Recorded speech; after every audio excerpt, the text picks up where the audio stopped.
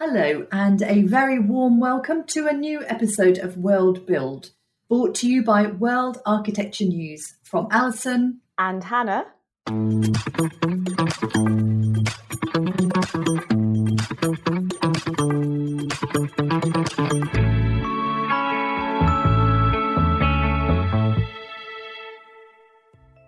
In this episode, we are speaking to Dalton Ho, architect and senior sustainability advisor at Perkins & Will in San Francisco.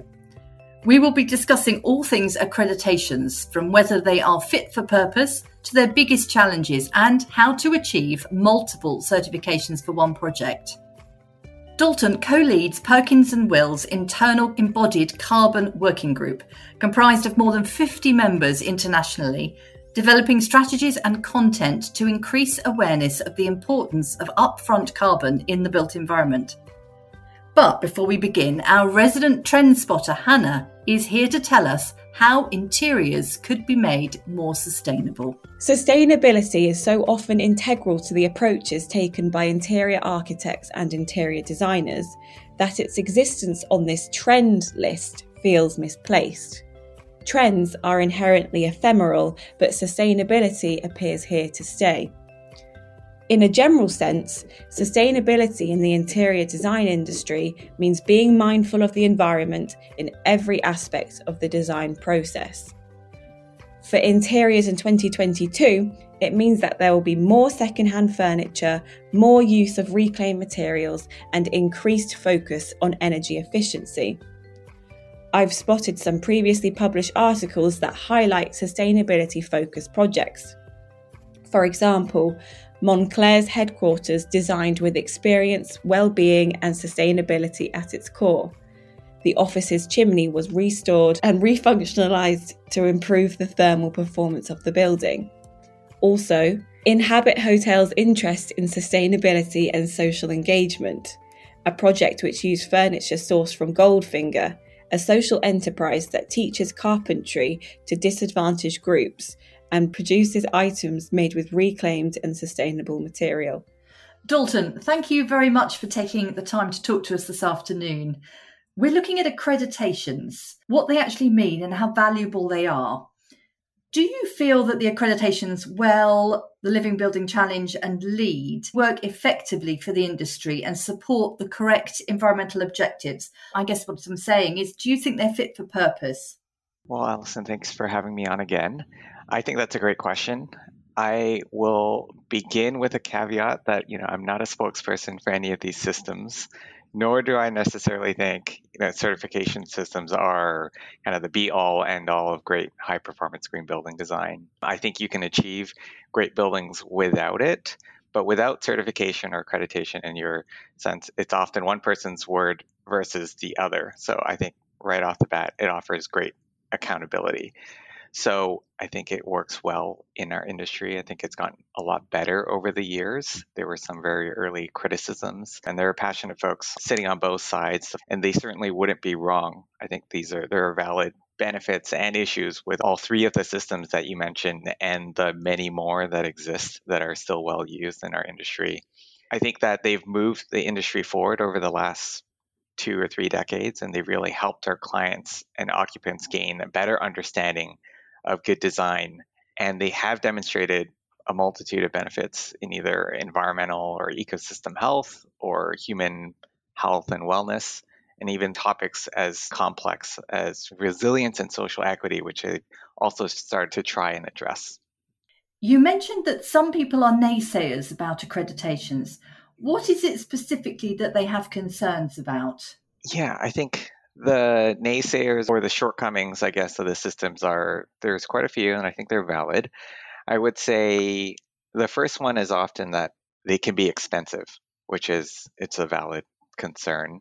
I think oftentimes it depends on the type of system. It depends on how the system is either kind of administered, monitored. How is it tracked? Is it through documentation or is it through performance? And then sometimes it's just through the benefits. And are the benefits of these systems, are they real? Are they actual? And a lot of times that's just based on how difficult some of these systems can be to track we think about health and wellness systems, for example, the benefits of those can be very difficult to track because what are the metrics that we're comparing against?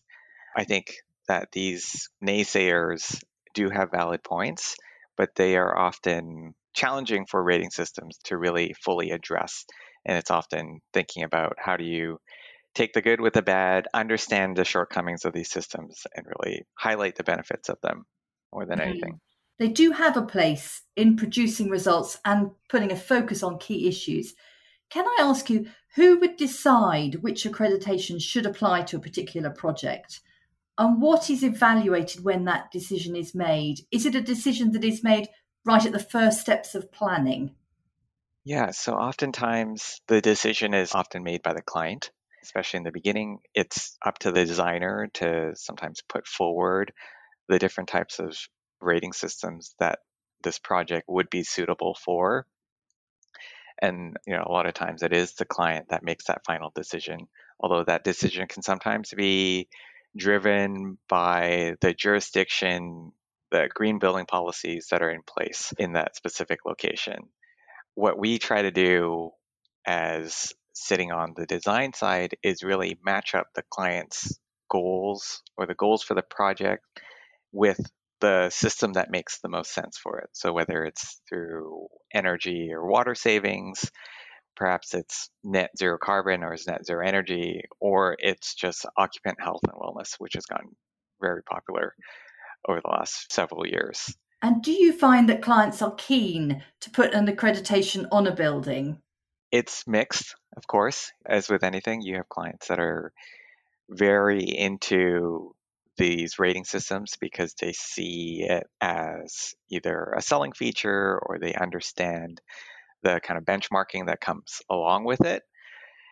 There are others that are maybe not so familiar, and it takes a little bit of education with the rating systems, understanding how the industry is. As we know, a lot of times in commercial real estate, anyways, these systems can be seen as a sales or leasing feature, and then others that are just doing it because they have to. So if there's a jurisdictional policy in place that says it needs one of these, then they're just saying, let's just do it as cheaply and as quickly as we can, just make sure it gets done. And you mentioned earlier that these are expensive. What kind of extra expense does working towards an accreditation involve? Is there a long-term payback that is included in the calculation, such as energy cost savings over the lifetime of the building? I imagine that a building that has an accreditation is more appealing to potential occupants and therefore more saleability and long-term appeal overall. So there are essentially two. There's the soft costs associated with the administration work, the consultant effort, putting all that documentation together, and then there's certification fees. It's hard to kind of give you a number for that, or I think I wouldn't be doing your audience a duty by just throwing out a number there, but I would say typically we find it as a relatively small expense for large projects, which on the flip side makes it challenging for smaller projects because a lot of times that documentation, whether it's a large or small project, you have to go through that documentation anyways. With a larger project, there tends to be more documentation, but it is still easier to justify in that case. And then the certification fees, once again, those range often based on the size of the project, whether it's square footage or land site size. And then that depends on the type of system as well. Generally, I would say because LEED has been around the longest, it is one of the more general holistic systems, or because folks tend to understand the best of LEED, Living Building Challenge, and WELL, I would say it's probably the least expensive, and then it kind of goes upwards from there. WELL, of course, is performance-based system, so that means that they do have someone coming on site, which does increase costs slightly. But on the flip side of things, I would say to your question on longer term payback, we definitely do see that, especially with respect to if you look at Living Building Challenge, where if you're looking at the energy pedal, for instance, where it requires you to have achieved net zero energy or net positive energy, you're going to see those operational cost benefits. You're going to see your energy bill reduce significantly. That's one of the great things about a system like Living Building Challenge, where they do ask that you kind of monitor and track your performance over 12 months, or at a minimum of 12 months, that you actually do see that energy savings come into play. How challenging is working towards multiple accreditations when they obviously require different standards and different monitoring? For example, your project, the Berkeley School of Business, that has multiple accreditations. So where does the extra work for those come in? Yeah, that's a good question. So I would say most of the systems have the same shared overall goal and purpose, and that's to improve either environmental, human health, well-being. So they have taken strides to try and align with each other. In the case of the UC Berkeley Haas School of Business, that pursued LEED, WELL, and True Rating System, which was their kind of waste-focused rating system. And it can be a challenge if you've never worked with multiple systems before, but they do take steps to essentially accept each other's documentation in some cases. For instance, between LEED and WELL, where there's alignment with human health or occupant wellness, whether that's through material health or things like thermal and visual comfort through daylighting and glare, one system would accept the other. True was slightly different, and the administration of True was actually taken on by the school itself, and that's because it was more of a operation-based rating system. So this project was actually great because I think the rating systems covered not only design and construction, but it went through essentially the building operations as well through True to ensure that waste was being diverted during the operation of the project. What changes do you think the standards will need to make to cater for the environmental challenges that we're facing, such as flooding? Do the standards reflect the current level of concern that people have, and are they far-sighted enough? I would say that depending on the size of the system, oftentimes they are slightly playing a little bit of catch up, or maybe they go off in one direction in materials when really addressing climate change. The overall system are all kind of addressing to the same needs of climate change, increases in greenhouse gas, but they are right now for LEED anyways.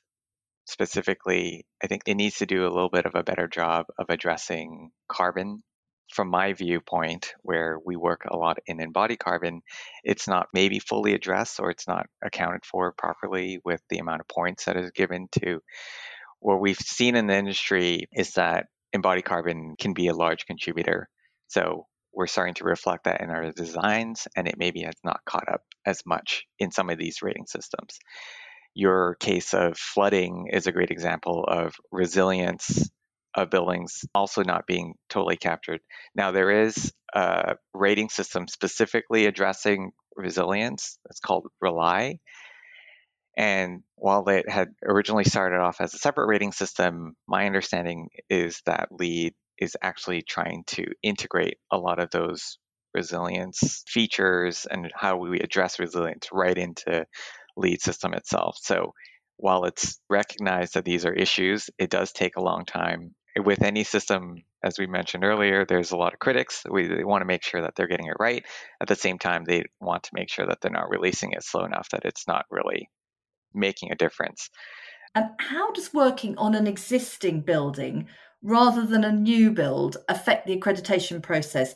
Is it more difficult because you're working within set parameters? You need to think about what you're working in the existing building with that's already upright and put in new technologies in a retrofit situation. Yeah, this is the age-old question, especially in the design and construction industry. I would say there are a lot of limitations working with an existing building, but in our line of work, we say the best building is the building that's already there, especially when thinking about it from a carbon perspective with all the energy that already went into making that building. We should do our best to kind of maintain that building and make sure it's up to date. So there are limitations specifically with historic buildings. Upgrading the envelope can be very challenging. A lot of times you're not allowed to really touch much of that. So you upgrade what you can, whether it's through the glazing, something as extreme as adding sort of a double skin facade, or it's just tacking on external shading. But with those limitations, you're often more focused on internal systems, such as improving the HVAC, the lighting systems. What can we do there? So yes, it is more challenging, but I think it is to everyone's benefit to really maintain these old buildings and retrofit them to the best extent possible. Is there concern within the industry because LEED accreditations are not judged by an assessor on site? And how can the data be checked for accuracy? Yeah, that's a great question. We get that a lot, especially with folks that are new to working within the LEED rating system. I would say there is some concern, but I mean, if we look at it from both sides, LEED is seen as one of the more affordable systems, and I think one of the ways they achieve that is just through relying on the professionalism of the LEED administrator to ensure that whatever we say is going in site actually goes on site. Mm-hmm. The second part of the question was how can data be checked for accuracy? I would say a lot of times they do audit. So when the reviewer gets documentation that they see maybe doesn't seem right or they've made some mistakes. With mistakes, I'm thinking about things such as the energy model that most projects or all projects that go through LEED have to put together if you're pursuing a performance kind of energy approach. So if they identify issues, oftentimes they're going back to the team, highlighting all the issues, asking them to correct them. And a lot of times that results in either a different result, different energy result, or maybe they put in something that wasn't actually there. So they do their best on the documentation side of things to make sure that that documentation is right. And I think you really rely on the team to be saying what's right because the only person you're kind of pulling the wool over is either yourself or your client, and that shouldn't be the thing to do. And when does that audit take place? And is there a follow-up review afterwards? So with LEED specifically, the auditing happens through the review process. So you can go for a combined design and construction review, or you can do one stage of review during design when the drawings are being put in, or after the drawings have been put in place before the completion of construction. And then there's another submission at the end of construction to say what were all the products that we used during the project, make sure we capture all of that. There is no kind of post occupancy review that happens. The greatest extent I would say to that is through commissioning, where commissioning asks for kind of a seasonal review. So they want to make sure that the building's operating as great during the summer as it is during the winter or the spring or the fall. So they ask for a generally 10-month review to make sure that the commissioning agent goes back to the building to make sure the systems are all working in place. Thank you. So the Living Building Challenge is based on the building's actual performance rather than its hypothetical one. Do you think that that's the most accurate way to test the building's sustainability performance? And if so, why don't all the other accreditations measure in the same way? Yeah, I think if you equate sustainability performance to the measurable things such as energy and water in Living Building Challenge's place, I would say that's probably the best way of actually stating that your building is achieving net zero status or at what scale it is. So I would say yes to the first part. It is the most accurate way. I think the reason other systems don't do it is because you have to, understand the issues, especially for a new building that's coming online, to be able to finally achieve that net zero status. So if it's through energy, it's making sure all the systems are in place, making sure your renewable energy systems are running. And a lot of these, as you see, are kind of climate and environmental based. So depending on the weather that year or depending on how the systems were set up, it can take a while for that to set up. Not that that's an excuse. Of course, we do want to make sure if it's claiming net zero that it achieves it. But because of that, I think it can often drive up pricing, which is one of the things that we see rating systems as being one of the knocks against it is it can be expensive. So it's often a very fine, delicate balance between the two of saying, how do we put in enough controls to make sure it's achieving it without making it kind of overburden for the project team or too expensive for the client to pursue? Okay, yeah, that makes sense. Thank you. So the WELL standard focuses on more than one type of sustainability. Why is it, in your opinion, important to explore the other types? So WELL focuses on occupant and human health wellness, along with there are other systems such as Fitwel as well. And I think it's hugely important, and the industries and the clients have really caught on to that and really understood that and want to pursue it. I think there's a statistic floating out there that salaries and wages of your staff make up, I think it's over 90% of a company's expense. Don't hold me to that, but I think it's somewhere in that range. It's a significant amount. So it makes sense for the building to be prioritizing occupant comfort, whether it's through daylight and views, or it's acoustics, or it's just getting up to walk, kind of active design principles of walking, using the stairs instead of the elevator, going outside, getting a nice open space.